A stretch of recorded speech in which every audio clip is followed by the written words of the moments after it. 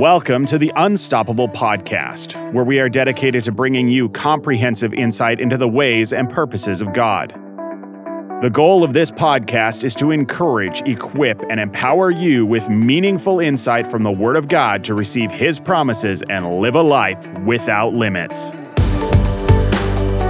Hello and welcome to the Unstoppable Podcast. My name is Justin Self, and I want to wish you a Happy New Year.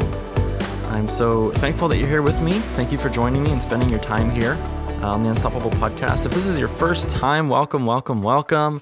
This is our fourth season, so we do have quite a few episodes if you'd like to catch up and kind of see what we're about.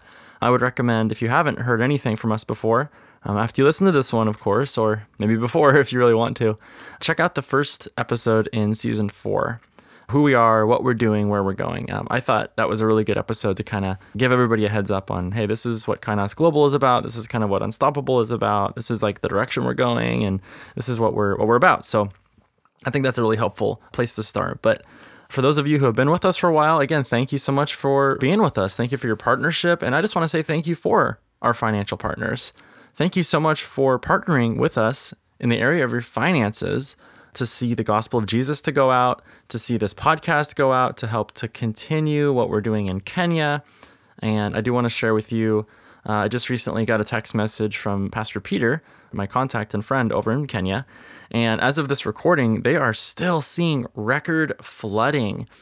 And I don't know if you've been keeping up on the news, what's going on in Kenya, but there's a lot of flooding going on. And it's really displacing people and causing some major problems.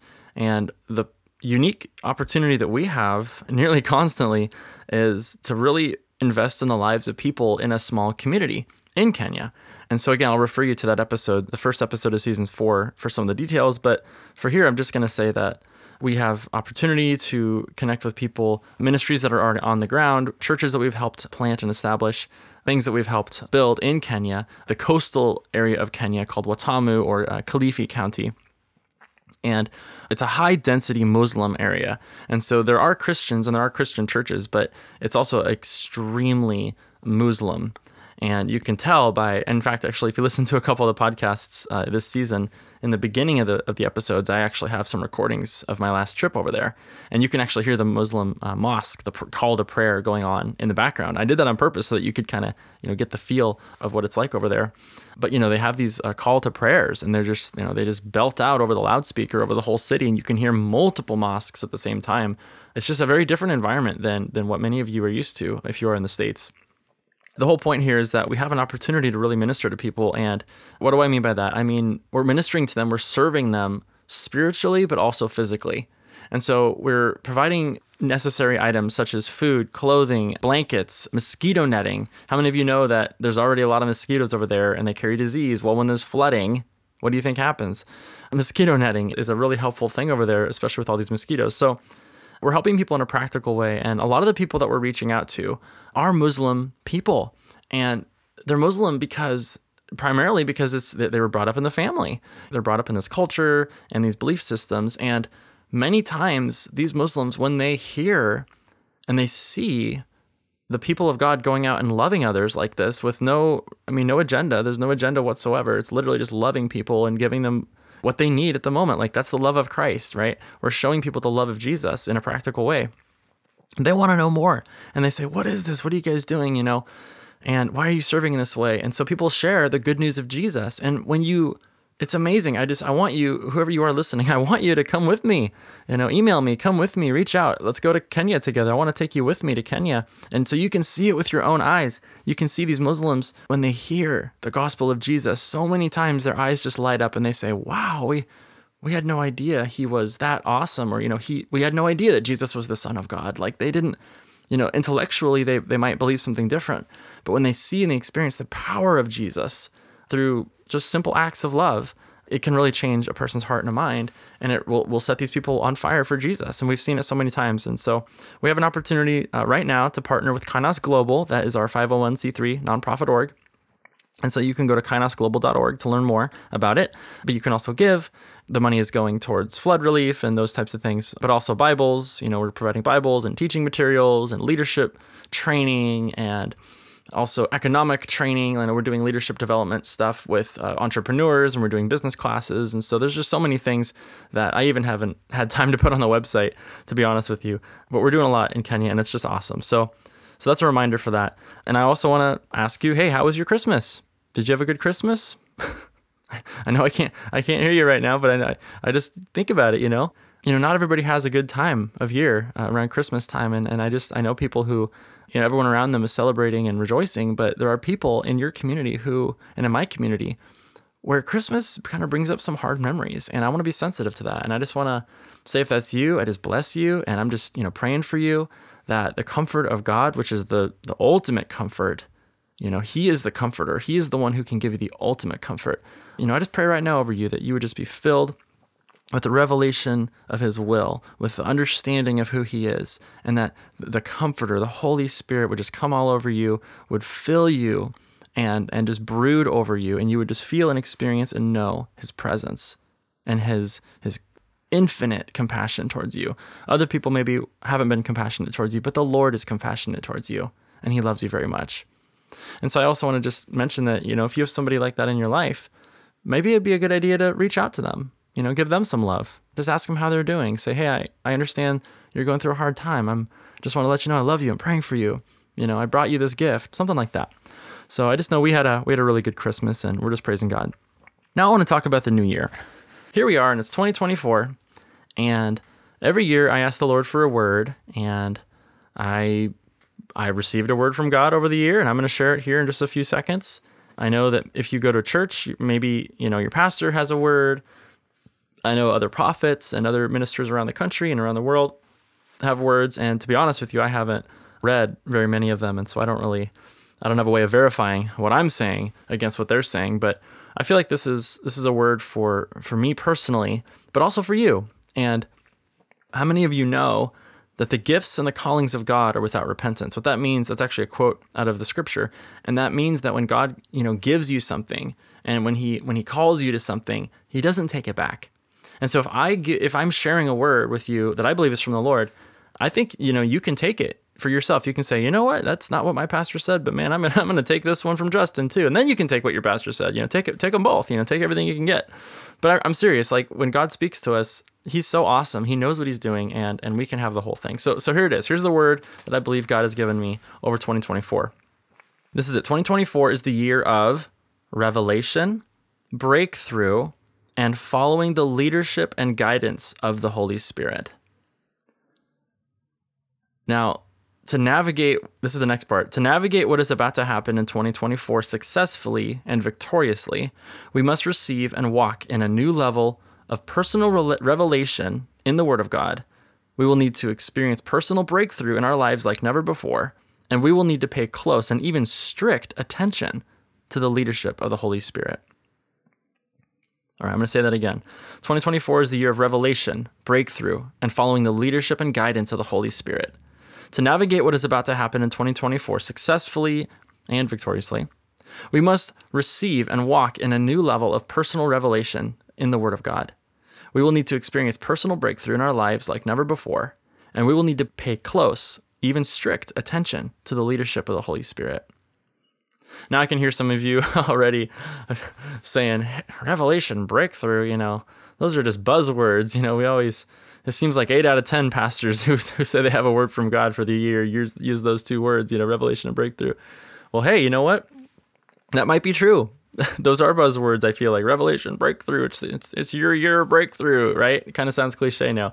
But, I was thinking about this, and I'm like, Lord, really? Like, you want me to use those words, And as I prayed about it, I just got the feeling that, yeah, that's what God wants. And honestly, I got the feeling that if God has to keep saying this thing through all these different pastors, maybe it's because we haven't gotten it yet. I bet if we got it and we figured this thing out, God can move on to something else. But I believe the reason He keeps saying stuff like this, revelation and breakthrough, these types of things, man, it's because we, as a church, as a global body of Christ, this is something we can grow in. So I'm excited about this, man. I'm excited about revelation. I'm excited about breakthrough. I'm excited about following the leadership and the guidance of the Holy Spirit. So I want to start out with what is revelation? What is that about? Is that just the book in the Bible, or is that something else? So briefly, I'm going to go to Ephesians chapter 1. And there's so many instances in the Bible especially the New Testament, where this word revelation is given. And so I'm going to use the New Testament usage. Ephesians chapter 1 and verse 17, this is a prayer that Paul recorded for the church in Ephesus. And this is a prayer that I pray over myself, over my family, over our ministry, over our church, over missionaries and missions giving that we do outwardly, other missionary friends and other types of things. I pray this all the time. I cannot honestly estimate to you how many times I've prayed this prayer. Hundreds, at least, thousands probably. And there's nothing magical about saying the same words over and over again. I'm not trying to say that, but what I am saying is that this is an awesome example of a Holy Spirit inspired prayer that you can pray over your friends, your family, and I believe it just describes God's will over us as people. And it uses the word revelation. So in verse 16, it says, I do not cease to give thanks for you, making mention of you in my prayers, that the God of our Lord Jesus Christ, the Father of glory, may give unto you the spirit of wisdom and revelation in the knowledge of him. And then he goes on. In that phrase, we see spirit of wisdom and revelation. The word revelation is the word in the Greek apocalypsis. Apocalypsis. Sounds kind of like apocalypse, right? You might have heard that word in the English language. People talk about, the end of the end is the apocalypse or apocalyptical. I don't know if that's even a word. Yeah, stuff like that, right? Yeah, apocalypse. It has this idea of end times. Well, I think that comes from the fact that the book of Revelation entails a lot of these very, very, very last of the last days on earth events, and it's called apocalypsis. But it's the apocalypsis of Jesus, right? That's what Paul is praying for. He says, I pray that the God and Father of our Lord Jesus Christ would give unto you the spirit of wisdom and revelation in the what? In the knowledge of him, is what he says. That word apocalypsis is a combination of two words. Apo, which means away or a separation, and then kalypto, which describes a veil or something that is hidden. And so when you combine the two words, apocalypsis, you get this away veil. It really carries this idea of taking a veil away. Or let's say that you had, I have a window here where I'm recording and I have a cover over it right now. Well, there's a cover over the window, and so when I look in that direction, I can't see what's outside. But if I were to apocalypto or apocalypsis, the shade, right? If I were to remove the veil, I could see clearly what is outside. And so that's what revelation means. It's really what it is a picture of the Holy Spirit unveiling things to you that you've never seen before. Things that you might be looking straight at it and you don't understand it. You can't see through it. There's clarity on the other side, but the Holy Spirit is the only one who can truly give you that revelation. That's exciting to me. Now, what is breakthrough?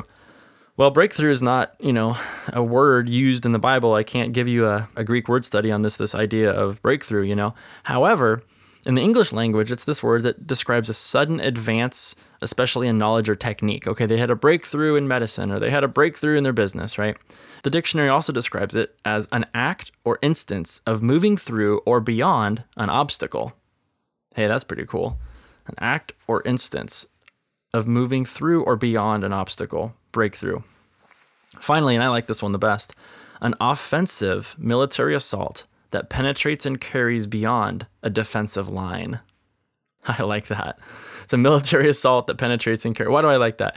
Because, man, I'm telling you, the Bible says that we do not war against flesh and blood. We do not wrestle against flesh and blood, but against principalities and powers and hosts of spiritual wickedness in the heavenly places.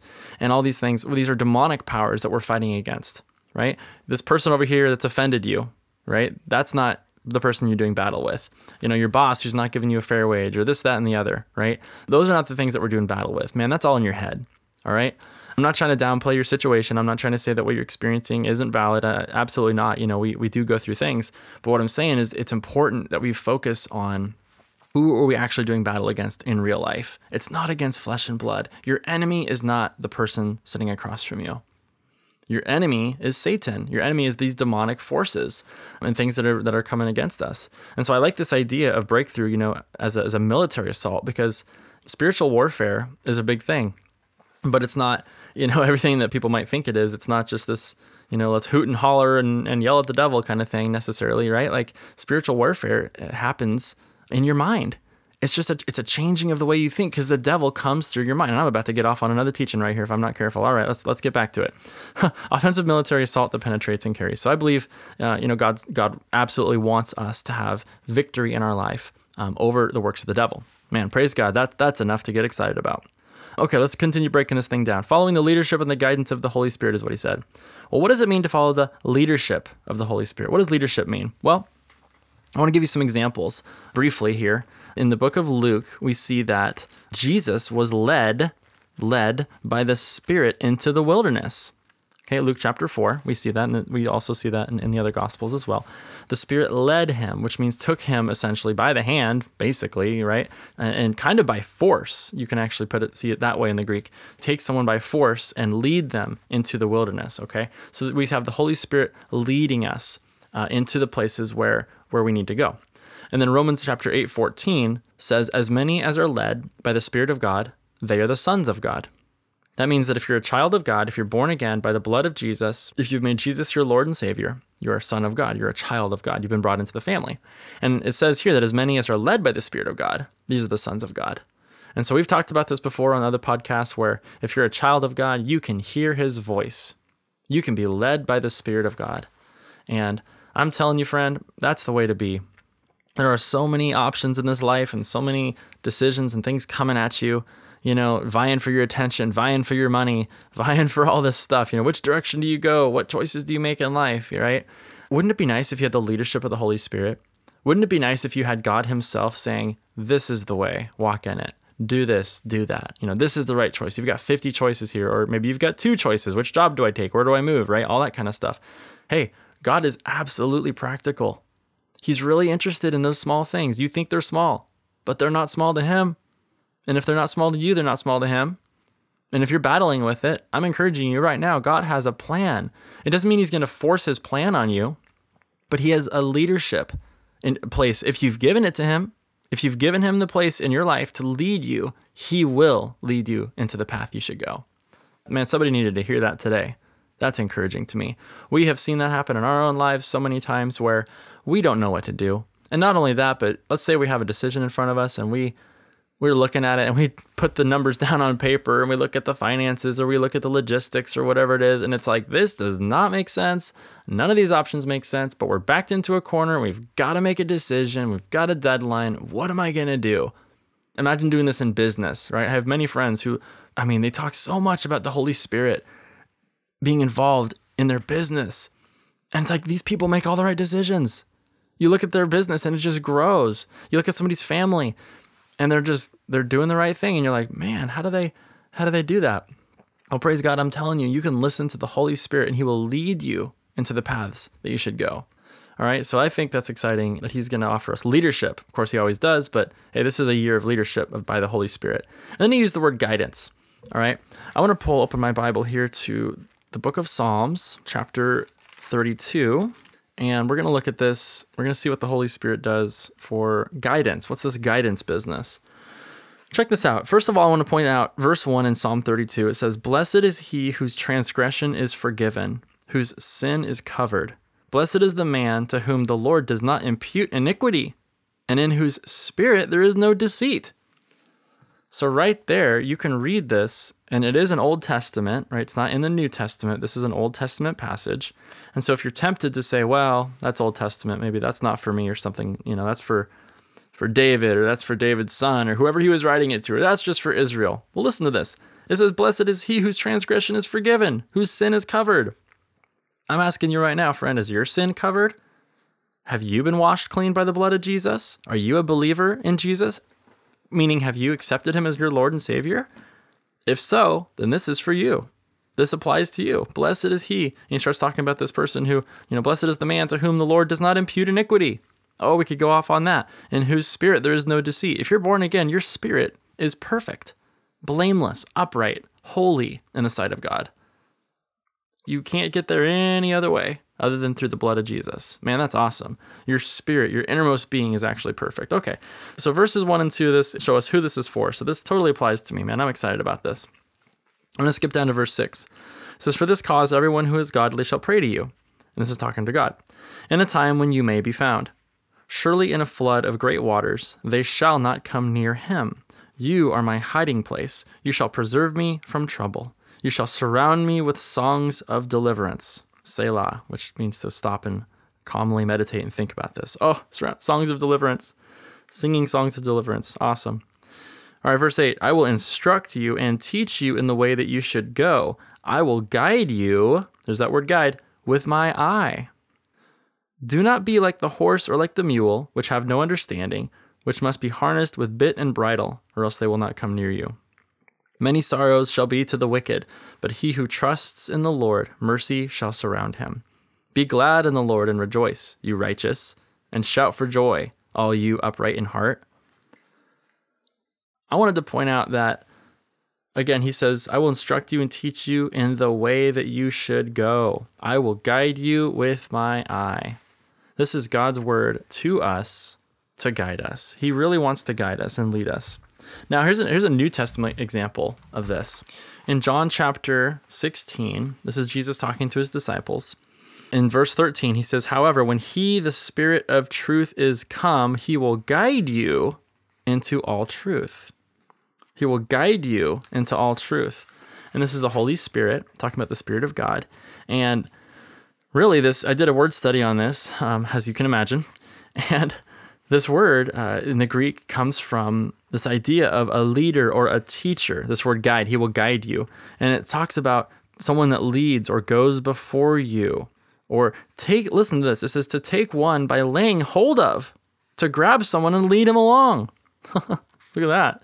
And then when it talks about, again, all this is inside the one word guide, okay? So this describes someone who leads, like I just said, who goes before, who's a leader, but it also talks about where they go and the kind of place that this leader takes you on, the kind of journey that this leader takes you on is a way, it's a traveled road, it's a course of conduct, and it's the way in which that one would walk. He's taking us along a road, a traveled path, a place that we should walk. And that should encourage you, because that really encourages me, that there is a path that I can walk on that God has planned out for me. He says, Justin, this is the way that you should go. You know, you're over here off in the bushes over here. Let me, that's why you're having such a hard time. Come on over here with me. And then I'll reach out my hand to him. He'll grab me by the hand and yank me out of that thing. And man, I'm right on a straight and narrow road and I'm walking along with God. Man, I'm telling you, that's the way to be. And so now I've introduced to you this idea of the 2024 word from God. And I want to take this opportunity to go briefly into this idea of, or I guess this teaching rather, of how do we respond to a word from God. I don't feel like it's a new thing for people to receive a word from God. I think people are starting to people are growing in this area. You know, I talk to people who believe they've heard from God, or, there's a lot of people out there that I know haven't heard from God, and they'll tell me things like, oh, I've never heard a word from God before, And we've done podcasts on that. In fact, my book, Face to Face, an 18-day journey of hearing God's voice as his friend, that's what that's all about, is hearing God's voice. And I have had people come to me and say, wow, after reading your book, I heard God's voice for the first time. And I'm just praising God for that. So again, it's not because I'm so amazing. It's just because I just put down in the book things that I've learned over the years of hearing God's voice and how it's changed my life. So get the book if you haven't gotten it already. What I'm saying is I want to talk today about how do you respond to a word from God? Let's say you get a word from God, or like just now, I shared with you what I believe God's saying. One thing he's saying over 2024. It's this word about revelation, breakthrough, and leadership and guidance of the Holy Spirit. So now what do we do, right? This is, I think, where people miss it. People get so worked up about getting the word from God. They do all this stuff and they pray, they fast, they seek the Lord, they get quiet before him, they pray for months. I don't know, whatever it is that people do to hear from God. They hear from God, and then what, right? Now what do you do? And I think probably the number one mistake that people make, now this is really important, so check this out. I really think that probably the number one mistake is that people, and excuse me for the cliche, but they take a word from God and they'll turn it into a paragraph. I don't know if you've ever heard that before. I think it's kind of cliche, but I think it's really true. Maybe God will give you a word, and then this is human nature. I get it. We want to go and make things happen. I get it. I've been there. I've done this many times, more times than I would like to admit to you. But you get a word from God, and then you're like, okay, right on. I got my word. Let's go do something with this word. And so they'll run out there and they'll start trying to make that word come to pass in their life. Maybe God's called you to do missions work overseas. Well, a person could just grab that and go for it and buy themselves a one-way ticket and just go without planning and thinking and doing all this stuff. And then they end up over there and it's a mess and they have to come back in shame. I've heard stories of this, and I'm not trying to say that it's a bad thing for you to, I also know people who have bought one-way tickets and that type of thing. And they really were following God, and it's all good. And they have an amazing ministry. But what I'm saying is that it's really important that once you have a word from God, you take the time to cultivate it, and you take the time to really seek him on his timing. And what does it look like, Lord? Like, wow, God, you've given me this word. How is this going to get fulfilled? What process, do you want me to go through as a person? How do you want to grow me so that I can walk in the fulfillment of everything that you've promised me? Wow, that is powerful right there. What I just said was extremely powerful. I guess the other question is, how do you know for certain that you are following his voice once you step out and you start following that word? And how do you check? How do you check back to make sure that you're doing it right?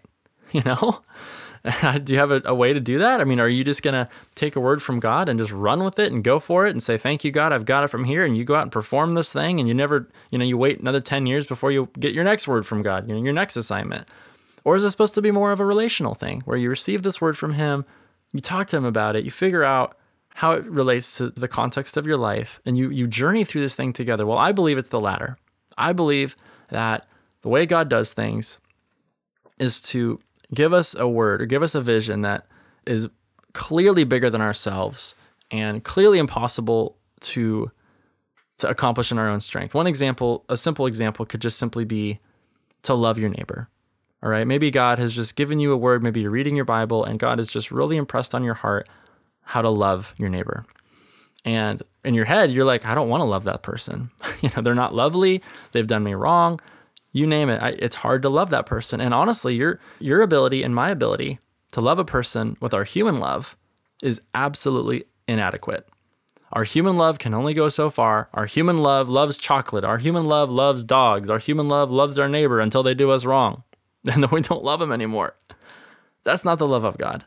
The love of God is supernatural, and it honestly takes a supernatural love of God to love people the way that they need to be loved. Unconditional love. You've probably heard the word agape love. Unconditional love. Love that will never turn off. Love that can last through anything. Love that can believe the best of every person, who does not take any account of the evil done to it. Love that forgives perfectly, right? This is an example of, let's say you have some word from God, how to go love someone, and, how do you check on yourself, I guess? How do you walk in that love? Well, you need his revelation. You need his power to make that love happen. And so you can't just go out and make it happen of your own accord, and try all the stuff that you've always tried before. No, you say, Lord, help me to love. Holy Spirit, help me, guide me in this thing. And then the Holy Spirit will guide you into love, in perfect love, and you can walk in love with that person. But it's the Holy Spirit that empowers you to do it, is what I'm saying. It's not just God says, go out and love, and then you go out and you make it happen in your own strength with human love, right? He tells us to love, but then you have to be empowered by him to do what he said to do. And isn't that cool? That God's never going to ask us to do something that we can't do. Man, you need to be encouraged.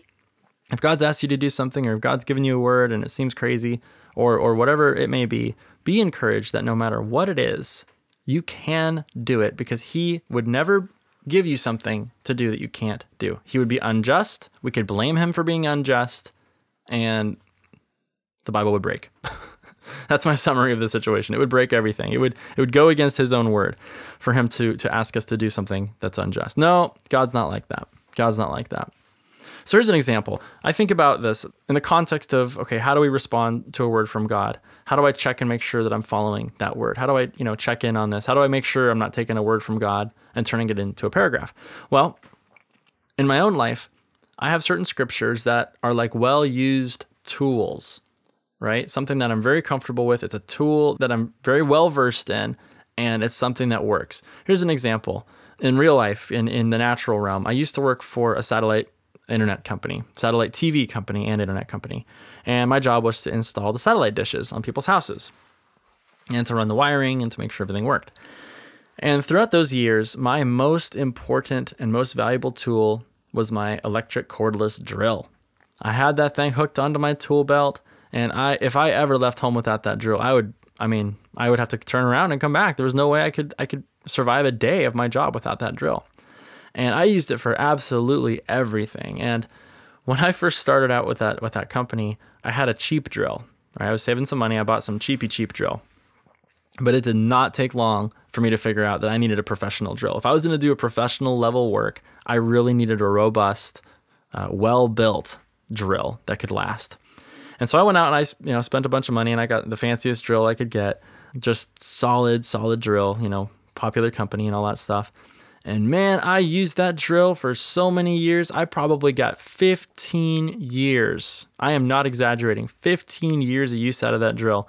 I think maybe about four of it probably was that job, and the rest of it was just around my house, But that drill even survived a couple of falls off of 2-story roofs. And that thing could take the heat. And so that was like my favorite, my valuable drill. I knew it well. My hand fit it perfectly. I got used to it. It was well worn. Well, in the same way, I have some favorite scriptures, spiritual tools, right? And Proverbs chapter 4, we're going to get into this very deeply here today. Proverbs chapter 4, if you can start turning there now, if you have your Bibles, that's one such tool for me, verses 20 through 22. If you look at my Bible, I have that passage of scripture is well worn. It's got multiple highlights on it. It's got underlines. It's got notes. It's got all sorts of stuff. I've spent a lot of time in this passage. And so I'm excited today to share with you some truths that I've learned from Proverbs chapter 4 about how to steward a word from God and how to really, impact your life by being led by the Holy Spirit. And so Proverbs chapter 4, I'm just going to read it to you, and then we're going to go into each piece. And so verse 20 says, "My son, give attention to my words. Incline your ear to my sayings. Do not let them depart from your eyes. Keep them in the midst of your heart."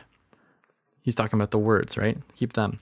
"For they, the words, are life to those who find them, and health to all their flesh." Wow. That is one of the densest passages of scripture I've ever seen. Dense meaning there is a lot packed in there. Wow. I love it. I absolutely love that passage of scripture. All right, so did you catch that? At the very end it says, "For they, the words, are life to those who find them, and health to all their flesh."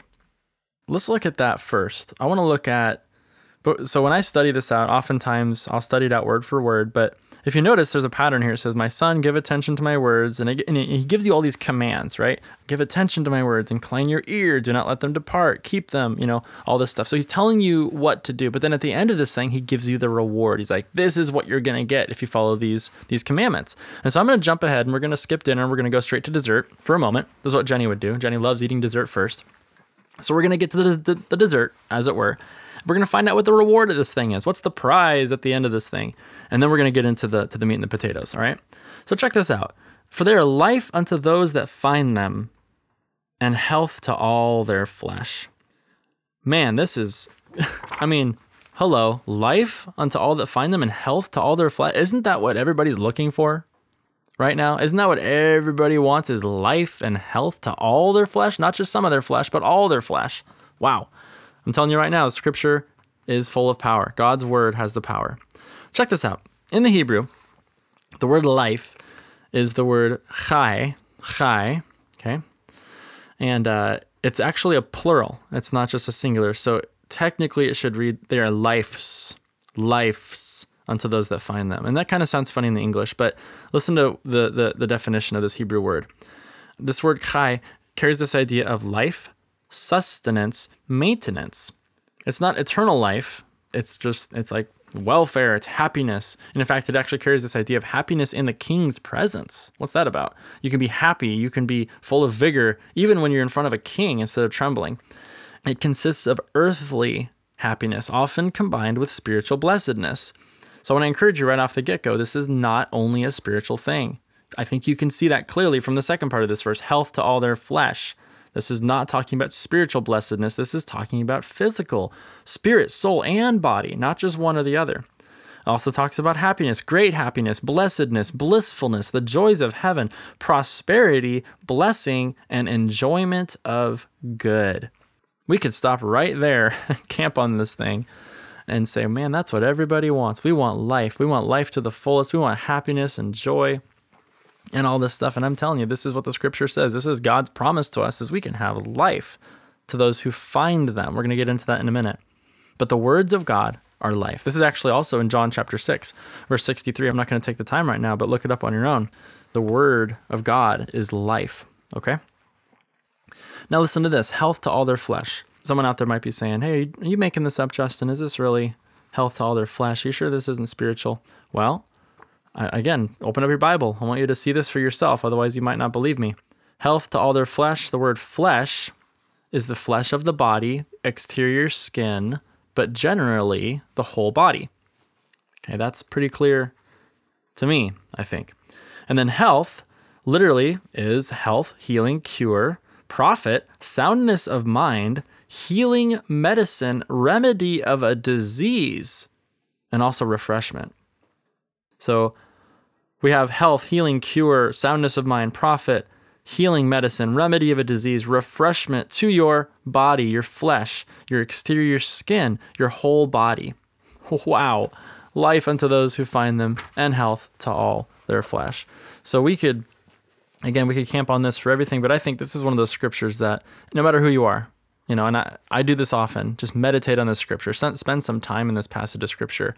And, there's so many, let me just take a quick tangent just for a moment here, that I've been involved in the healing movements of, well, I don't know if that's the right term, the healing movement, but let's just say I've been part of like the charismatic movement or, the Pentecostal style churches who believe in divine healing for many years now. And so I've seen a lot of people come to the front at the end of a service for prayer. I've seen people come to prayer at home groups. I've seen on missions trips, people come forward for prayer. People tell us stories. There's people wanting prayer in the church bulletin. I've been part of churches over the years that, even churches that don't necessarily believe in healing. They have church bulletins and they talk about how they're praying to God for their healing. Keep so-and-so in your prayers. They've got cancer and so on and so forth. And there are a lot of people that don't get healed, right? I'm sure you know somebody, maybe you yourself have prayed to God and you just don't get healed. And you might say, well, I guess it's not God's will to heal. Okay. You might jump to that conclusion for some reason, all right? I get it. But you know what else I've seen? I've seen a lot of people get healed. A lot of people receive their healing. And so over the years, I'm studying this and I'm thinking, this is interesting because there are patterns to people who get healed. And there's also patterns that I see in people that don't get healed. Interesting. Here's an example. There's a woman I'm thinking of now, and she came forward for prayer. And I remember that she just came right up and said, I have such and such an issue. Can you pray for me? And so I prayed for her, And as I was praying for her, I just knew in my heart, I just said, man, you know what? She's not operating in faith. I don't know what's going on. I'm going to pray for her. But she came to me with this attitude more of like, well, let's just try this, right? That's not an attitude of faith. And I'm here to tell you that if you're not in faith, you're going to get in trouble. So I didn't say anything. I probably should have said something, but I didn't. I just prayed for her. She didn't get healed. Okay. No surprise there. And I ended up having this lady in a Bible study. And so for the next few weeks, I spent time with her talking about things. We talked about healing. We talked about the scripture. And I brought these scriptures up that, Proverbs chapter 4. When she saw this, her eyes lit up. And then I didn't see her for a couple weeks. And then a couple weeks later, I see her at church and she comes to the front, just like she did weeks before, several weeks before, months maybe before at this point. But she looked different. She had a light in her eyes. And she walked up to me. And I knew she was still dealing with the same ailment, I should say. I believe it was migraines, severe migraines. And they just, every night they would happen to render her completely, she wasn't able to come to Bible study several times because she was at home. And her husband would come and say, oh, well, so-and-so, my wife is unable to come because she has a migraine tonight. And so this was very, very debilitating for her. Well, she came forward and she looked different. And I looked at her and I said, can I pray for you? Or, what, how can I pray with you? And she looked at me and she just said, you lay your hands on me and I'll be healed. That's all she said. And I said, okay. And so I just reached out my hands and I'm telling you, right, God is my witness. Before my hands even, I was going to reach out and touch her shoulders. Before I even touched her shoulders, I could feel the power of God flow through me into her. And she looked at me and she said, I'm healed. I said, okay, praise the Lord, But guess what?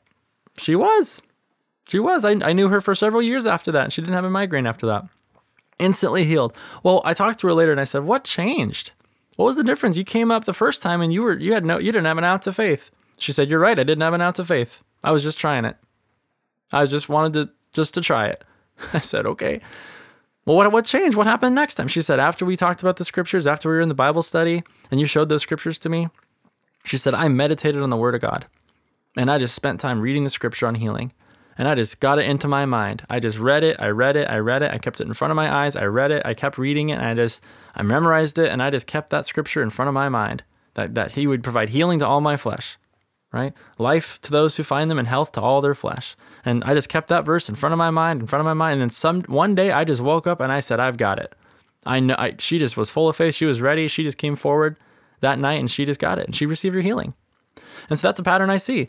Many times we think that, you can get healed just by coming through a healing line at a church or calling someone and having your friend pray for you, but you're not in the Word of God and you're not renewing your mind to the Word of God and you're not spending any time in these scriptures that talk about healing. Honestly, I would be surprised if somebody got healed, to be perfectly frank with you. If they came forward in a healing line, hadn't been spending any time in the Word of God, hadn't renewed their mind to the Word of God, were watching all sorts of junk on TV, weren't allowing the Holy Spirit to breathe on them in revelation, the revelation of God's word and doing all these things. And again, renewing their mind to what the word of God says, especially if they come up and they tell me, well, I'm just going to try it.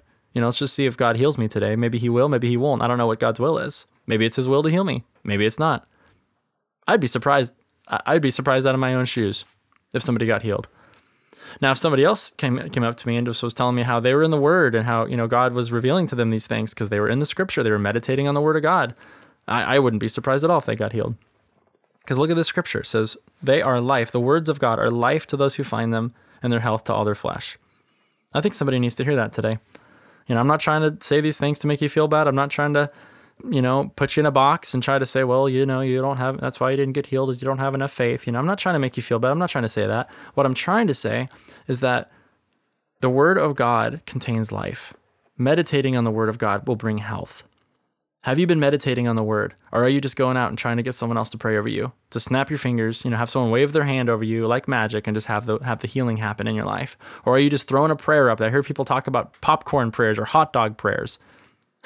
You just throw a little hot dog prayer up there to the Lord. You throw a little popcorn prayer up there to the Lord. Well, you know what I'm saying? You sow what you reap, man. If you're sowing popcorn, you're going to get popcorn. You want a popcorn healing? Where's my accent coming from? You want a hot dog healing or do you want a full course meal healing? Don't be throwing popcorn and hot dogs up there to heaven. Connect with the Lord. Spend time with him. Get to know him through his word. That's where the action happens. Hey, I'm about to start preaching here. All right. I'm having fun. Hopefully you're enjoying this. Maybe I just made it worse for you. Hey, if I've made it worse for you, I'm sorry. I'm not trying to make it worse for you. Just email me, justin@kindnessglobal.org. Email me and we'll talk about it. It's fine. Praise God. I'm just excited that the word of God has the power. Okay. This is pretty cool. So we've looked at the prizes. I'm calling them prizes of this thing. We've looked at the results that we want. But how do we get there? I've talked a little bit about that, but I'm going to get into some real detail here. I'm not going to be vague. I'm going to get into some detail. When I'm studying this out, I see 6 different commands in here. Well, maybe not commands, but let's call them conditions. I see 6 conditions to obtain the prizes or the promises of what we just read, Proverbs chapter 4, verse 22. 6 things. Ready for this? The first one. If you're taking notes, number 1, you must be a child of God. I've missed this over the years. This is one of the ones that I've missed. The very first thing he says is, my son. My son. What does that mean? Child or children in the Hebrew text. It means to be a child. Now, there are many things, spiritual truths that apply to everybody, regardless of their spiritual sonship. Like, here's an example. Whatever a man sows, that he shall also reap, or seed time and harvest. These are principles that will work for anybody. That's why you see rich people who are ungodly. When they give to charities and they operate in this principle of sowing and reaping, they tend to prosper more. And you're like, why are they prospering? They're wicked. They're not even following God. Well, these people are still adhering to certain principles like working hard. That's a godly principle. They work hard. They're doing things in the natural that are actually wisdom. They're making wise financial decisions. They have business ideas. Like, you don't have to be spiritual to have a good business idea.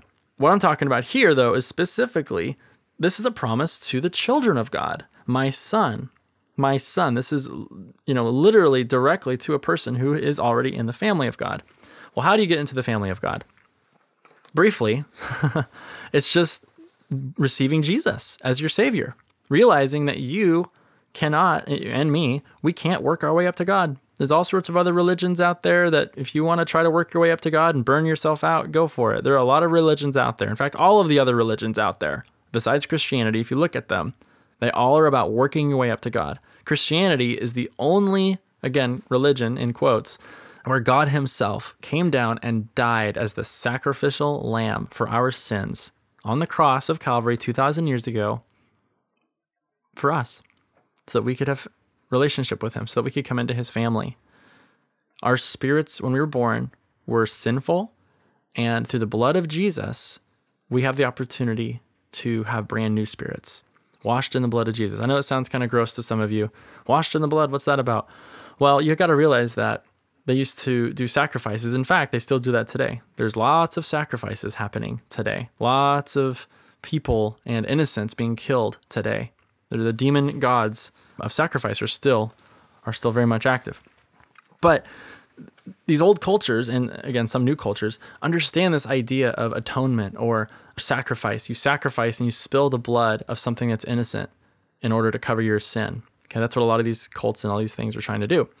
Well, the God of the Bible would do that in the Old Testament. He would show them, he built up this whole thing. Again, you look at the Old Testament, you look at all the laws, and you look at all the weird rituals they have around, killing the lamb and putting the hand on the head of the goat and sending the goat out into the wilderness and waving this thing before the Lord. And you're like, what is all this crazy stuff? Was that just a bunch of weird ritualism? No, it wasn't. It was God of the Bible, the God of the Israelite people, showing them a pattern and producing this culture of symbolism around the birth, death, and resurrection of Jesus Christ. It's absolutely amazing if you look into it. And I was actually talking to a Hindu friend recently about this very same thing. And it's just interesting about like the symbolism in the scripture and how it points to Jesus Christ. So totally awesome. And so again, receiving Jesus as your Lord and Savior, saying, wow, you know what? There's only one God and I am not him. I'm not God. And I'm going to accept the fact that I'm going to accept him as my Savior. I'm going to accept his payment on the cross for my sin. I will take that. Yes. And how do you do this? It's easy as ABC. A, admit that you need him. That's easy because everyone needs Jesus. B, believe in your heart that he died on the cross and he rose again for you. Again, that's easy to believe as well. The Bible documents it, and extra biblical sources talk about his resurrection quite a bit. Early church fathers and so on and so forth. And then C, confess. Do you confess all your sins? Of course not. That would be ridiculous. You'd probably miss a few and it would just be a big mess, right? I know I would miss them all, right? It'd be a big mess. No, you confess with your mouth Jesus as Lord. Say, Jesus is Lord of my life. And that's how you do it. So my son, right? So the first criteria here is that you need to be a child of God. All right. Again, I'm going to make mention real quick that some of you might be saying, well, that here we are again in the Old Testament, Justin, and you're saying we can just directly apply this to our life. Well, I got 2 points for you, okay?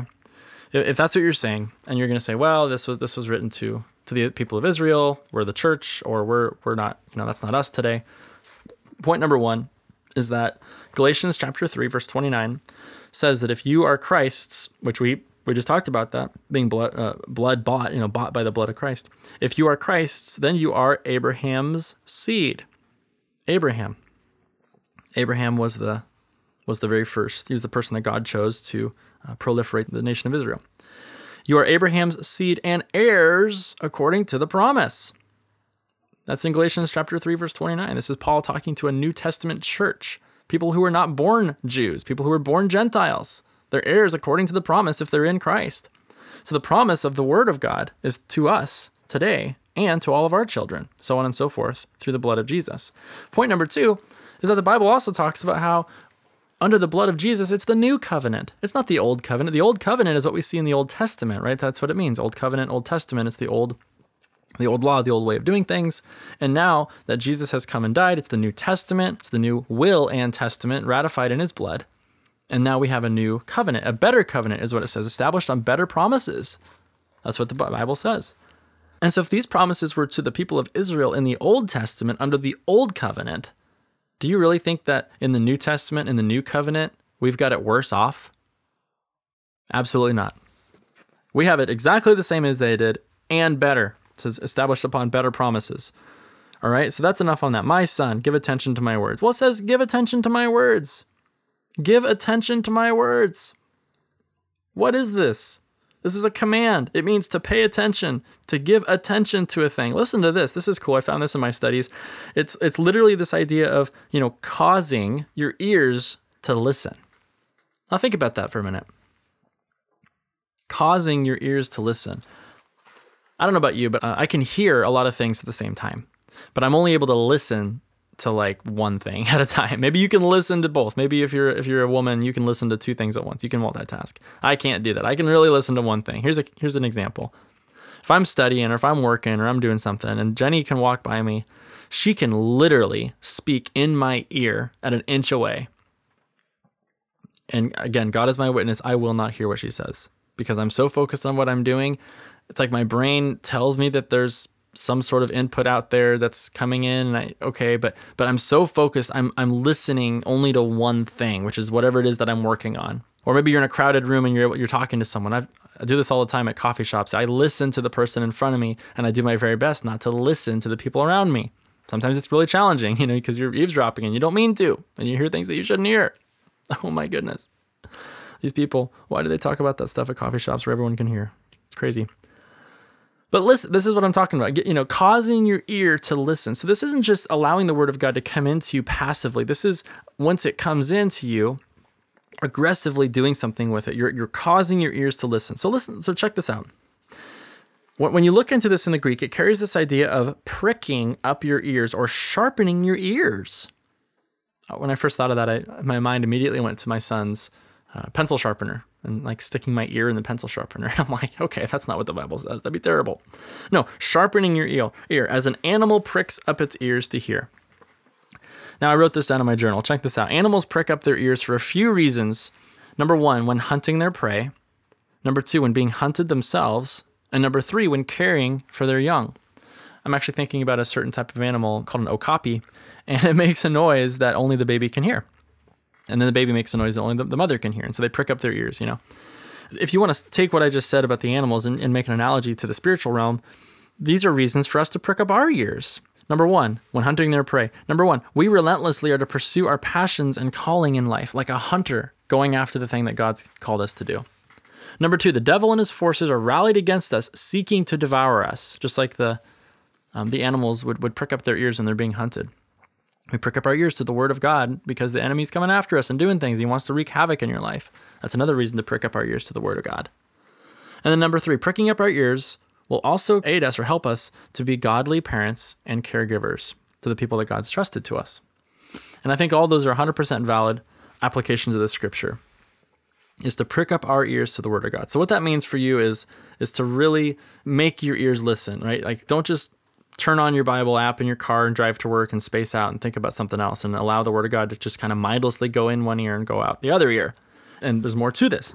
What I'm saying here is, attend unto the words of God. He's saying, cause your ears to listen, prick up your ears, sharpen them to hearing God's word. Like an animal in the wild whose very life depends on it, prick up your ears to find your purpose. Avoid being caught by Satan, and so also that you may raise godly legacy. Attend unto the words of God for those reasons. And so now this next part says, incline your ear to my sayings. Many people think that that's attend unto my words and incline your ear are the same thing. Those are not synonymous. Those are different. And I'm going to show you why. Incline your ears. Incline your ears. The word incline means to stretch out, to spread out, to turn, incline, bend down, extend, or thrust something. So it carries this idea of physical movement. Do you notice that? Stretching out, turning, inclining, bending. And so this is different than sharpening up your ears. Sharpening your ears or pricking up your ears to the word of God is internal. Inclining your ears is more, in a figurative sense, it's external. And in the Greek version of the Old Testament, this word used for incline is the word actually used. It's a very, very strong word. It's very interesting to me that it's that strong. And it literally is this idea of casting something down forcefully, like throwing yourself down on the floor before the Lord, right? Or going prostrate before him or something, or throwing something on the ground. Judas threw the 30 pieces of silver on the ground in the temple. It's the same word. It's the same word. And so this whole idea, of inclining your ear takes a physical meaning. So check this out. The word sayings talks about the words, the promises, the commands, or the utterances of God. And so here's the summary. Incline your ear, cast yourself down before the Lord. Yield every part of yourself to his words.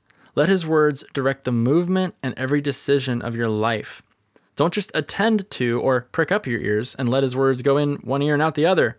Once you prick up your ears, do whatever it takes to place yourself in a position to regularly hear his words. Reposition yourself to hear, internalize, and act upon the written and spoken words of God. And again, let's go back to that example I shared of that woman who had the migraines. She may have heard with her ears that God desired, that it was God's will to heal her, which is why she came to the front in the first place. At least she had an idea that he might heal her. She maybe didn't believe that he would heal her at that moment, but she had an idea that he might. So she had at least this idea coming into her mind, but it wasn't until she physically, she pricked up her ears, she took it seriously, she made a movement in her life, she inclined her ears, she got serious, she made movement in her life. She started meditating on the word day in, day out, day in, day out.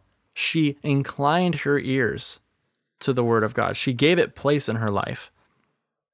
And some of you might be thinking at this point, Justin, this seems like a lot of work. I thought we were supposed to receive things by God's grace. Well, here's how it works, my friend. God's grace is absolutely the reason that we're getting anything. It's not by our own works that we're getting this. However, no amount of works can you and I make healing happen in our life, right? There's absolutely no way we could work hard enough to please God enough to where that's going to just twist his arm and make him do something for us. Absolutely not. But it is by the work of faith. It is by the work of spending time in the Word of God and renewing our mind to the Word of God that we activate, that we cause his word, his promise to actually materialize in our life. I'm going to say that again. By grace, God has provided healing. By grace, God has provided salvation. But it's by faith, by the work of faith, by you and me engaging with his promise, by engaging with that grace, does it have full potential to realize itself in our life. I hope that makes sense to you. Just like receiving Jesus, receiving, salvation from your sins. Somebody can hear about Jesus and understand with their mind that it's God's will to save them, and they can still go down to the grave without accepting Jesus. And they'll go to hell for it because they thought that they could earn righteousness some other way. And you can't. You can't earn righteousness another way. The person who engages with what God's done through grace receives the promise. It's the same way with healing. It's the exact same thing. You incline your ear to the word of God, you build up your mind with the word of God, and you understand what God has provided through grace. And then by faith, you engage into that promise and you're able to receive what he wants you to receive. It's the exact same thing as salvation. People complicate it. We don't need to complicate the word of God. All right. Now, I want to take a moment before I go to the next verse, before I go to the next bullet point, rather. We have my son, that's number one. We have giving attention to his words, that's number two. We have inclining your ear to his sayings. And then the next one is to, not let them depart from your eyes. Before we get into that, I want to talk about the sayings of God. What are the sayings of God and where do we find them? Some people might say, well, I'm going to wait until so-and-so the prophet speaks to me and that's going to be my word from God. Or I'm going to wait until God speaks to me in an audible voice. Well, the sayings of God are, you guessed it, in the Bible. But let me prove it to you. Let me take it one step further. Since we are talking about healing and health to all their flesh, I want to show you something really powerful that I believe is going to change your life. So let's go to the book of Hebrews in the very first chapter and the very first verse.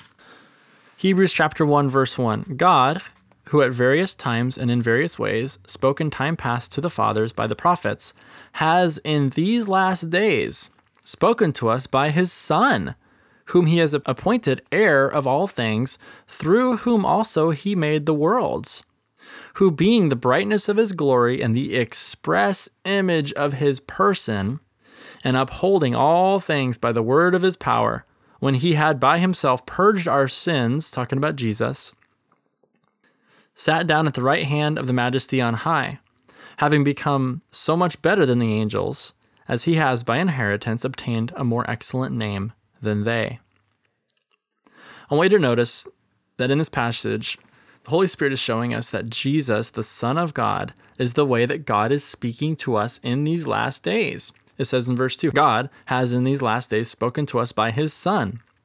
And then notice verse 3, Jesus being the express image of his person. So Jesus is the express image of the person of God. So if you want to know what God is like, we look at Jesus. That's the point I'm making here. Look over here in the book of John. I'm going to read some scripture to you today because I really want to emphasize to you that it's the Word of God. It's time in the Word of God that's going to change your life. It's not just Justin's podcast that you listen to once and get to feel good and move on. I'm really encouraging you, take the things that I'm saying, get into the scripture, open it up, look at it with your eyes, incline your ear to these things personally, and I promise you it'll change your life. John chapter 12, verse 44, then Jesus cried out and said, he who believes in me believes not in me, but in him who sent me. And he who sees me sees him who sent me. So if we see Jesus, we see God, is what he just said. Interesting. I have come as a light into the world, that whoever believes in me should not abide in darkness. And if anyone hears my words and does not believe, I do not judge him, for I did not come to judge the world, but to save the world. Praise God, Jesus came to save the world. Next time he comes, he's going to judge the world. But this time, the first time that he came to save the world. He who rejects me and does not receive my words has that which judges him. The word that I have spoken will judge him in the last day. Now listen to this. For I have not spoken on my own authority, but the Father who sent me gave me a command, what I should say and what I should speak. And I know that his command is everlasting life. Therefore, whatever I speak, just as the Father has told me, so I speak. Now let's go over to John chapter 14 and verse 10. He says, do you not believe that I am in the Father and the Father in me? The words that I speak to you, I do not speak on my own authority, but the Father who dwells in me does the works. Believe me that I am in the Father and the Father in me, or else believe me for the sake of the works themselves. And so on and so forth. And again, you can find this all over the scripture. So what I'm getting at here is that Jesus is the express image of the person of God. And so many people, I don't mean to take this lightly or make light of this, so please forgive me in advance, but so many people are out here saying, I need a word from God, and praying, oh God, give me a word, I need a word, I need a word, I need a word. Meanwhile, their Bible is sitting there collecting dust. Do you see what I'm getting at? The Word of God is the Word of God. I know that's simple, but it's profound, okay? You're waiting for a word, and you got the Bible sitting right there. Here's an example of inclining our ear to the Word of God. If you want to get healing for your body, since that seems to be the theme that we're talking about today, we just established that Jesus is the image of God. He's the express image of God, and he also gets his words from God. Incline thine ear, right? It says incline your ear to his sayings, to his words. So what are you inclining your ear towards? Incline your ear to the words of Jesus. So you can go through the Bible and you can look at the words of Jesus. You can incline your ear, you can build your life upon it, and you can see this thing happen. Matthew chapter 8 is an absolutely incredible chapter. If you need healing in your body, Matthew chapter 8 is your new home away from home. Verse 1, when he, talking about Jesus, had come down from the mountain, great multitudes followed him. And behold, a leper came and worshipped him, saying, Lord, if you are willing, you can make me clean. And that's the question a lot of people have today. They come to Jesus and they say, Lord, if it's your will, if it be thy will. I can't tell you how many times people have come to me and said, well, will you pray for me that, that I'm healed? And I say, okay, well, are you going to get healed today, or is it God's will to heal you? And they say, well, I sure hope so. And I say, and what do I do with that? I usually come up with something. I don't know. It's hard to pray with someone like that when you pray with them and they have, it's literally a coin toss. They're like, well, I could get healed today. I might not get healed. I don't really know if I'm going to get healed. I'm not sure if it's God's will to heal me. And I'm not trying to be hard on you. I used to believe the same thing until I really got into the Word of God, started letting the Word of God change the way I think. That's the cure to this. If you think that way, I'm not trying to say this to hurt you or make you feel bad, but I'm encouraging you to get into the Bible. Find out what the Word of God says. And here's a prime example. I'm giving it to you. This is a freebie. Behold, a leper came to him and worshipped him, saying the same thing you're saying. Lord, if you are willing, you can make me clean. And before we go on, recall, Jesus' words are the Father's words. Right? We just saw that in Hebrews chapter 1 and also two places in John 12, John 14 as well, where Jesus says, hey, the words that I speak to you, they come from God. I only speak on his authority. I don't come up with the words myself, but I'm only telling you the things that I've heard from God. So when you hear Jesus say something, you can take it to the bank that God the Father is saying the same thing. Otherwise, the scripture is a lie, right? And God cannot lie. And so if you want to take the Bible seriously, then this is the conclusion that you're going to end up coming to. Lord, if you are willing, you can make me clean. Verse 3, then Jesus put out his hand and touched him, saying, I am willing, be cleansed. Immediately his leprosy was cleansed. Brothers and sisters, I'm telling you right now, it is God's will to heal you. The scripture says it, and again, in the Old Testament we see it, and we've already talked about how if you're in Christ, you have a new and better covenant. And right here, I've given you one, and I could give you multiple examples of this, but I've given you one very clear example where someone might say, well, maybe it's God's will to heal me. I'm not sure. If it's his will, he'll heal me. Well, I'm telling you, it is his will. Then Jesus put out his hand, verse 3, and touched him, saying, I am willing. If Jesus was willing then, he's willing now. Does God change? Has Jesus changed? Absolutely not. Here's another one. I'm going to give you another bonus. I told you I'd just give you one, but let's do another one.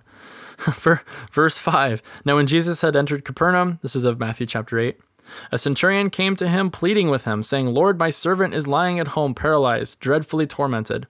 And Jesus said unto him, I will come and heal him. Interesting. There it is again. And listen to this. The centurion answered and said, Lord, I'm not worthy that you should come under my roof, but only speak a word. He was ready to incline his ear, wasn't he? Right? Only speak a word, and my servant will be healed. For I also am a man under authority, having soldiers under me. And I say to this one, go, and he goes. And to another, come, and he comes. And to my servant, do this, and he does it. What's Jesus' response to this? Isn't this amazing? Check this out. When Jesus heard it, he marveled. He marveled. He only marveled twice in the Bible, by the way. He marveled at this, and he also marveled at an instance where people did not have faith. So it's interesting that the two places where Jesus marveled is one where he marveled at their lack of faith, and then in this case, he's marveling at strong faith, and I'll prove it to you. It says, he marveled and said unto those who followed, assuredly, I say unto you, I have not found such great faith, not even in Israel. And the servant was healed. So this is what it looks like to incline your ear. Incline your ear to the word of God. You're doing something with it. You're not just letting it come in one ear and out the other. You're actually going to make a move on it. You're going to integrate it into your life. And we're going to get into that here in a moment. Hopefully that's encouraging to you. That changed my life. When I saw this for the first time, it absolutely changed my life forever. You'll never hear me say anything like, well, if it's God's will to heal, or I wonder if it's God's will to do this. No. God's will is his word. And if you think if you're not sure about the will of God, then you get into the word of God. He will reveal to you his will. His will is his word. If you see it in the word, you can take it to the bank. The problem is that people don't want to take the time. And again, I'm not picking on anybody. I just want to encourage you that in this culture, in this day and age, it's a lot easier for us to just Google something, and a lot of times you're Googling totally the wrong thing.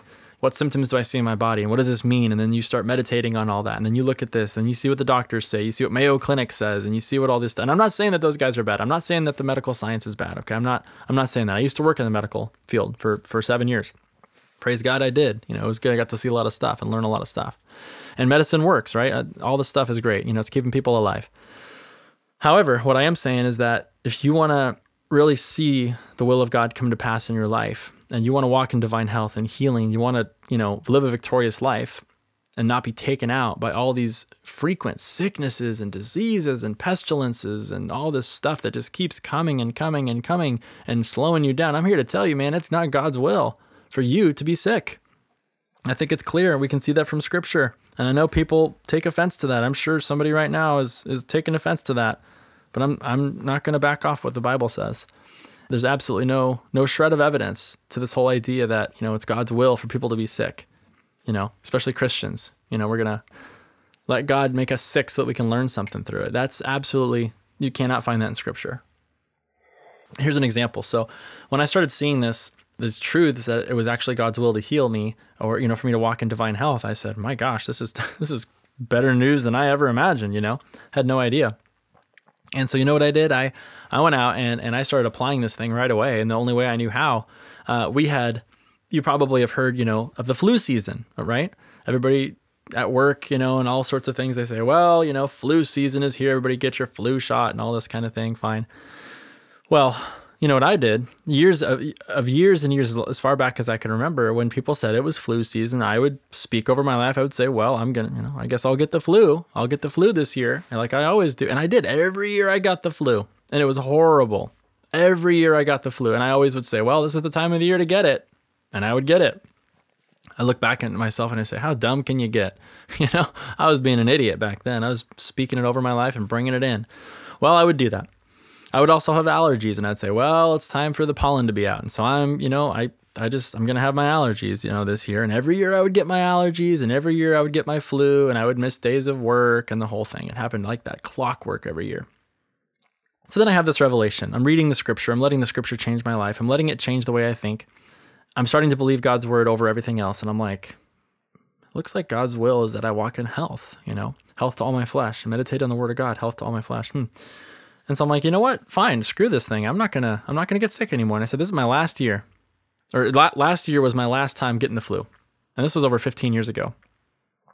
Well, guess what? 15 years have come and gone. I haven't had the flu once, not even one time. I used to have it every single year, and then I decided I wouldn't have it anymore because of the word of God. I'm gonna walk in the light of the word of God.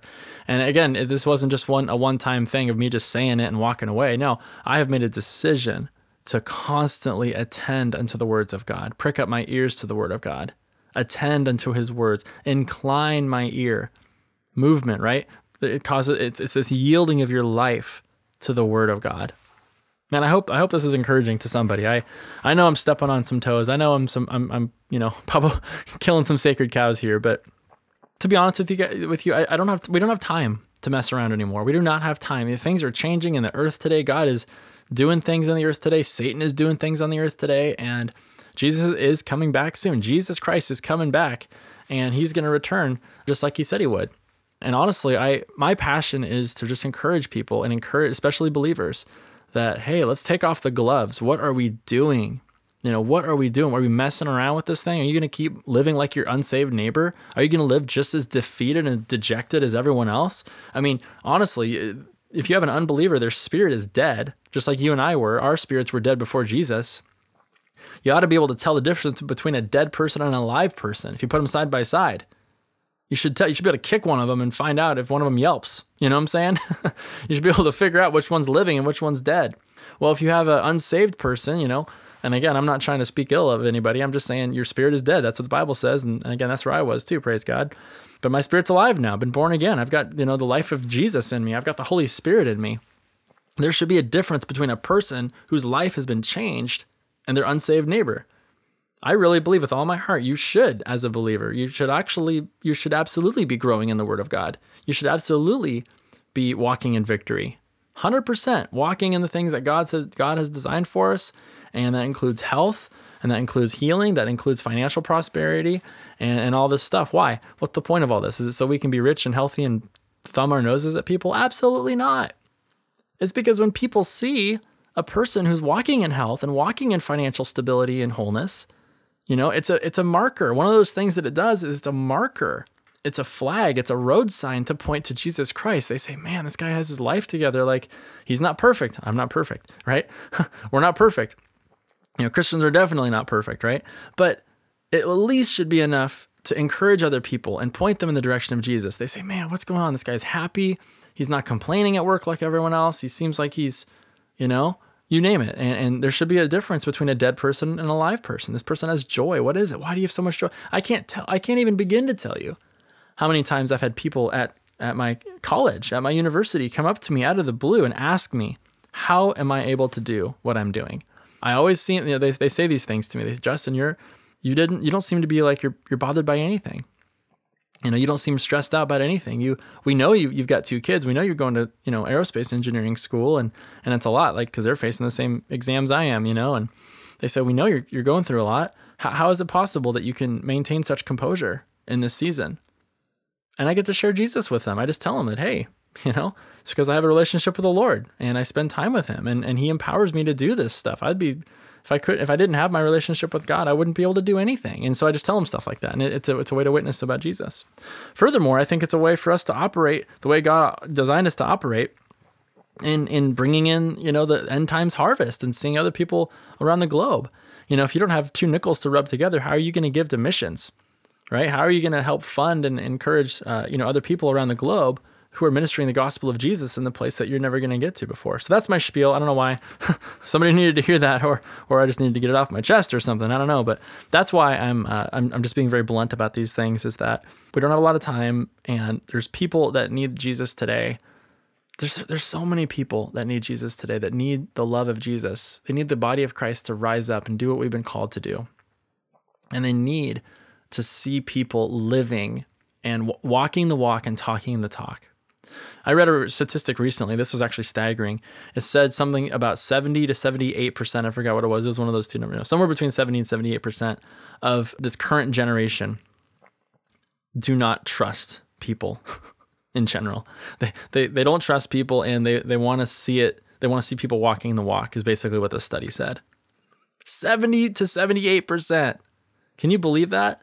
People aren't just buying what you're selling anymore. People aren't just buying, the fact you invite them to church or something like that, and you're going to slap them with the Bible verse once in a while and try to get them converted. That's not going to work anymore, guys. It's not going to work in this day and age. What's going to work is you and me, the body of Christ, walking and living and breathing the power, the love, the victory of Jesus Christ. That's what's going to do it for this generation. I'm telling you right now, that's how we do this thing. We love people like God loves us. We forgive people with radical forgiveness. We serve people with everything in our hearts. We walk in the power of God. We give them everything that we possibly can. We give them our lives. We love people with our lives. And we learn how to walk in light with the Word of God. And I believe that that's going to change everything. Now, what did Jesus say? He said, they will know them, they will know us, they will know the disciples by their what? Love one for another. If you're busy walking in sickness and disease and poverty and all this stuff, you're going to have a hard time. I'm just telling you right now, the people I know that are in poverty are not very loving people. Okay, I know that there are people who are poor who walk in love, and I know there's rich people who walk in love, and there's wealthy people who aren't loving, and I get that. I'm not saying that that's all there is to it, but I'm saying that fulfilling the things that God's called us to do is at stake here. So, all right, I totally got off on a tangent here. All right, I know someone's gonna be frustrated at me for saying something about that. All right, well, praise the Lord. We're gonna move on. Okay, the fourth thing here in Proverbs chapter 4, verses 20 through 22. The fourth condition, as it were, it says, do not let them, the words of God, depart from thine eyes. Do not let them depart. In the Hebrew, it talks about this idea of do not let them be lost from view. Do not let them grow wrong. It says grow wrong or grow crooked or perverse or to go away. Okay, so there's two major applications to this. Number one, do not let God's word be lost from your view. Do not see life without the constant filter of God's word. And I like to think about glasses. If you're wearing glasses, you see everything, the light passes through the lens, and it bends a little bit maybe, depending on your prescription and all that type of thing, right? But it passes through your lens, and it goes into your eyeballs, and then your eyes, you have hardware in your eyes that convert that to a signal that goes to your brain, and your brain interprets it as a picture, all right? Little lesson for you on how it works. Your retina and all this stuff converts it to electrical impulses and all this stuff. Anyways, electrical impulse. So you see life, if you're wearing glasses, you're not seeing the light from those objects directly into your eyeballs. They actually travel through a lens. And so if you wear polarized glasses, for instance, or polarized sunglasses, I wear polarized sunglasses, that means that it actually filters some of the light, the orientation of the light coming into your eyes, the lens, filters it essentially, and that's how they work. If you ever want to try this, you can take when you're wearing your polarized glasses, look at a computer screen. And sometimes you can't see anything like a certain screen that I have on one of my computers. But normally, if you look at a screen with your polarized glasses on, you can see it just fine. But then try turning your head 90 degrees to one side or the other. And you should see that computer screen go black. Try it. Prove it to yourself. What that means is the polarized light coming off of your screen is polarized in one direction.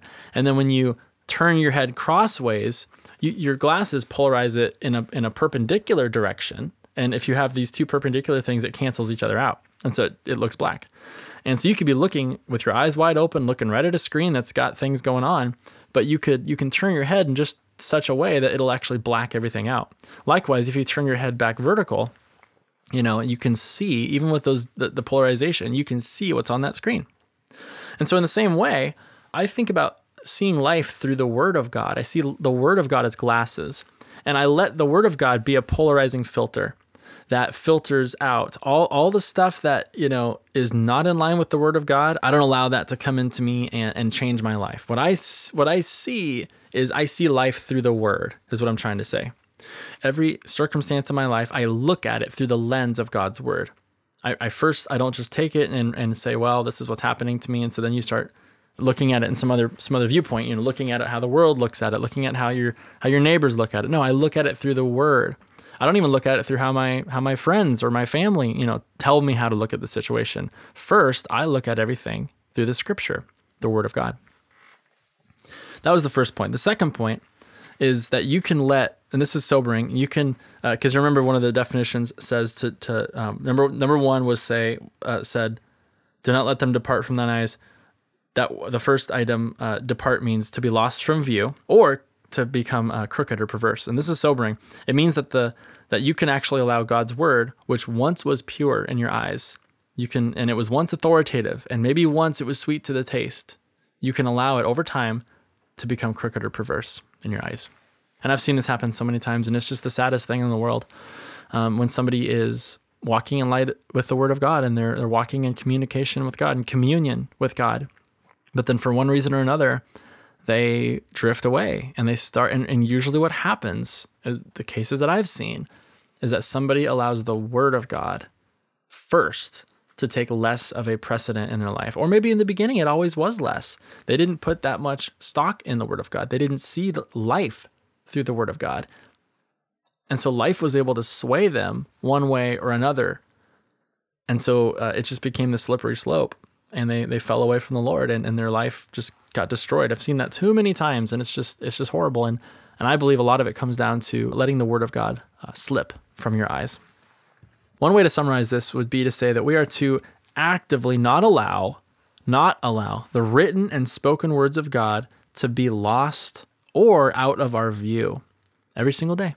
Just keep the Word of God in front of your eyes every day and don't allow it to drift. We are to constantly keep His words in the forefront of our minds and vision, respecting and always giving the Word first place in our life. We are to be on guard since time, trials, and testing will attempt to trick us into becoming jaded against the Word of God.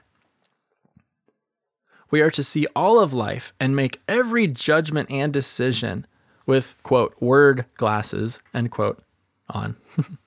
That's the way I think about it, with word glasses, right? So I want to give you an example from Scripture of seeing life through the Word or keeping it in front of your eyes. Let's go back to Deuteronomy. I'm going to go to chapter 6. There's so many verses here. I just, because of time, I'm keeping it to a couple select passages. But I'm going to read a few verses here. This is Moses talking to the people of Israel, and he is describing to them what God has told him. And again, remember, keep in mind what I said earlier about how in the New Testament, we have a new covenant, a better covenant established on better promises. And this is an old promise. This is in the Old Testament. So everything you see here, we have access to. And not only that, but we have better promises. Man, I'm just praising God. This is exciting when you read this. Think about just what they had in the Old Testament was pretty cool. But notice right here what he's commanding them. He's calling them to do. He says, now this is the commandment. This is Deuteronomy chapter 6, and I'm starting at verse 1. Now this is the commandment, and these are the statutes and the judgments which the Lord your God has commanded to teach you, that you may observe them in the land which you are going over to possess, that you may fear the Lord your God, to keep all his statutes and his commandments which I command to you, you and your son and your grandson, all the days of your life, that your days may be prolonged. See, there's another scripture right there on health, that your days may be prolonged, that you would live out a full life. Verse 3, therefore hear, O Israel, and be careful to observe it, that it may be well with you, and that you may multiply greatly as the Lord God of your fathers has promised you, a land flowing with milk and honey. Verse 4, hear, O Israel, the Lord our God, the Lord is one. It's a very famous scripture there. Verse 5, you shall love the Lord your God with all your heart, with all your soul, and with all your strength. And these words which I command you today shall be in your heart. You see, this is an example of having the word of God at the forefront of every aspect of your life. Verse 7, you shall teach them diligently to your children, and shall talk of them when you sit in your house, when you walk by the way, when you lie down, and when you rise up. You shall bind them as a sign on your hand, and they shall be as frontlets between your eyes. You shall write them on the doorposts of your house and on your gates. Can you imagine walking into your house and on all around your doorway you have scriptures, you know? I remember there was a house being constructed near us, and we would go over and write scriptures with Sharpie. We'd write scriptures on the frame. We did this to strangers' houses, actually, and we never actually met them, but we prayed over them, you know? And to this day, as long as the house is still there, those scriptures are still on their doorposts. I think that's cool. We also, I'm sure you may have heard of doing that for a friend who's building a house. You go over and write scriptures on the doorposts. And I love that. I think that's a great tradition. I think it's awesome to do that. But what I'm talking about is keeping the word of God in every aspect of your life. Man, I'm praising God. I am praising God for that. We can do it. All right. Do not let them depart from your eyes. And then it says, keep them in the midst of your heart. Okay, so what does this mean? Keep them in the midst of your heart. Keep is this Hebrew word that carries this idea of to guard over something, to keep watch over something, to protect something, or to treasure up something. In the midst of your heart. This is the deepest part of a person. And now this is really interesting. I want to share this with you. I've been studying this for a while, and this revelation comes through, again, years of study and years of walking in this.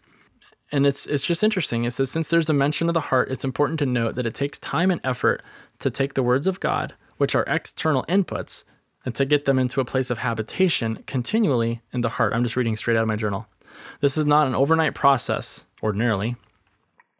So to keep or to treasure or to preserve these words in our heart requires that we continually give our focus, our attention, and our eyes to them. That is, to attend to them in memory, and also to actively meditate upon them. What you think upon and meditate upon continually will be treasured in your heart. So keeping them in the midst of your heart, I think, is just the next logical progression. After you attend unto his words, you prick up your ears, and then you incline your ears unto his sayings, right? You start kind of making a movement in this direction. But then it says to, let them not depart from thine eyes. Keep those things in front of your eyes. Just do whatever you can. I have Post-it notes. I have 3x5 cards with scriptures on them. I have on my phone and on my watch, I have this thing continually blinking at me, giving me scripture. It's because if I don't put it in front of my eyes constantly, I'm going to forget it. And I know I will. I'm going to slip away. I'm just like anybody else would. And so I just make a choice every single day. I say, you know what, Lord? I could slip away just like someone else. I'm not above that, but I'm not going to today. I'm going to keep the word of God in front of my eyes today. Okay, so what do we have so far? Number 1, you must be a son of God. Number 2, attend unto his words. Number 3, incline your ear into his sayings. Number 4, do not let them, these are the words of God, depart from your eyes. Number 5, keep them in the midst of thine heart. And what's number 6? The words and the sayings of God must be found. It says they are life to those who find them. You notice that? That's another one I've been missing over the years. I've missed it several times. They are life unto those who find them. They're not just life unto everybody, but they're life unto those who find them. So this carries this idea of searching for the words of God as for hidden treasure, seeking for them as, gold or rubies or sapphires. And again, the book of Proverbs, if you're familiar with it, is full of this kind of language that describes searching for wisdom, seeking after the wisdom of God as someone who would seek after the treasures of this earth. Gold, silver, precious stones. What would you do? What lengths would you go to dig into the earth and to find and to mine out these precious gems and stones and metals? That's the word picture that he gives us of finding the words of God. Now, again, I want to remind you, this is not because God's hiding things from us. He's hiding things for us. He's hiding these things as a beautiful mystery for us to grow in relationship and connection with him. And I don't know how you feel about that. You might feel that's weird or something, like, why doesn't God just give it to us? Well, I don't know about you, but I enjoy the journey. I love it. I absolutely relish the journey of growing closer to him. I don't know if I would grow closer to him if he just put it out on the table for me.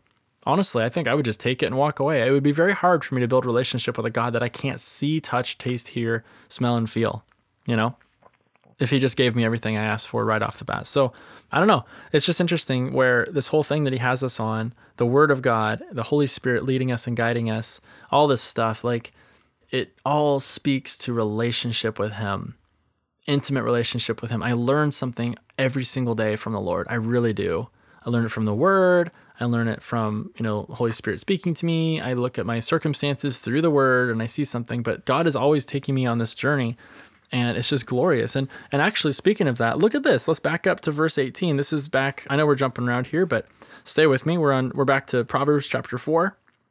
Listen to this. But the path of the just is like the shining sun that shines ever brighter unto the perfect day.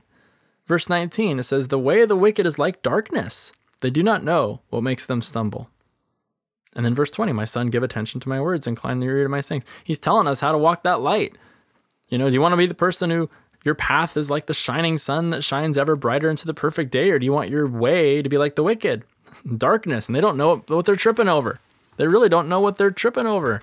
No, I'd rather be the one walking in the light of the Word of God and having his presence surround me and having the leadership of the Holy Spirit be my guide. Okay, so we've seen all 6 things, right? The last one being they are life to those who find them. So these things must be searched out. It takes effort, brothers and sisters. It takes effort. And I know that not everybody wants to hear this, but it does take effort. And I think that's an issue that we have, is that we think that we're going to stumble upon these things accidentally. But you know what? Hardly anything worth doing in life comes without some sort of cost, right? How many of you have ever done anything in athletics, right? I mean, how many of you know that you're not going to go out and get the gold medal if you sit on your couch and play video games all day? And you're trying to, unless you're getting the gold medal and being lazy. I'm sorry. I'm not trying to be rude. I promise. I'm just trying to encourage you. No, man, you want to get out and you want to accomplish something. There's the reality. You got to train. You got to work hard. You got to do stuff. And it's okay in the kingdom of God to have some effort. I think Christians there are some really great Christians out there that exemplify this, but I think there's also a really poor example of Christians who kind of sit back and just say, well, I'm just going to let God do everything. And then they're kind of a lazy group of people. I'm sorry to say that, but there is a segment of Christianity that I've bumped into over the years, and people just kind of have this, whatever will be, let's just let God do everything. And so they just kind of sit back and don't engage. Brothers and sisters, that's not what the Bible says at all. Things take effort. It takes effort and energy to seek out the things of God and get to the deeper things of God. I'm not saying that his grace doesn't abound, and I'm not saying that we do everything ourselves. Please don't misunderstand me. I have a whole podcast on this thing called The Balance of Grace and Faith, The Fundamental Forces of Grace and Faith, I believe is in season 3. We talk about what I talked about earlier, this idea of grace is what God provides, and then faith is how we engage with it. So, all right, so I'm going to wrap this up. The summary of Proverbs chapter 4, verses 20 through 22, if you want to, establish in your life the promises of life and health, right, to your flesh. Check this out. Number 1, you have to be a child of God through faith in Jesus. Number 2, you have to be a kind of person who causes your ears to prick up at the Word of God. This is the kind of person who intentionally listens and gives time and space to receive the Word of God into their life regularly. Number 3, these types of promises of life and health to your flesh are for the person who inclines their ear. That is, a person who yields to the direction and the command of the Word of God, giving His words first place in their life, and then moving in harmony with those words. Number 4, this kind of person needs to be constantly and intentionally keeping the Word of God in the forefront of their daily thought. They see life through the Word, like glasses. Number 5, this person needs to continually meditate on and protect the words of God in their heart so that they take root. And finally, number 6, this is the kind of person who is continually seeking intelligently and diligently for the newest treasures from the Word, from God Himself. And I think that just goes along so well with that word that God gave me and what I've been sharing with you, what I believe is God's word over us this year, the year of revelation, breakthrough, and following the leadership and the guidance of the Holy Spirit. Man, that revelation part, He reveals it to us. I mean, that breakthrough, it's like seeing things in your life that were an obstacle that you've been battling for so long, and having the Word of God come into your life and take root in your heart. And you'll start to see these obstacles disappear. You'll start to move forward in certain areas. I've seen it in my life. I've heard about it in other people's life. I see it in the Scripture. That's enough for me. And then following the leadership and the guidance of the Holy Spirit. You see, none of this is doable on our own.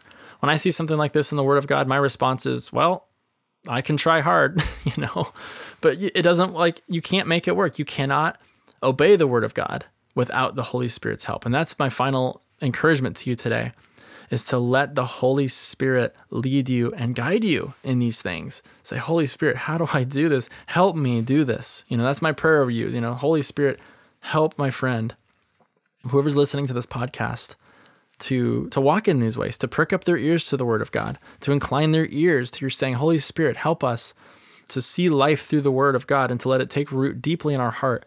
We want life, we want every aspect of life that we can possibly get. We want health to all our flesh.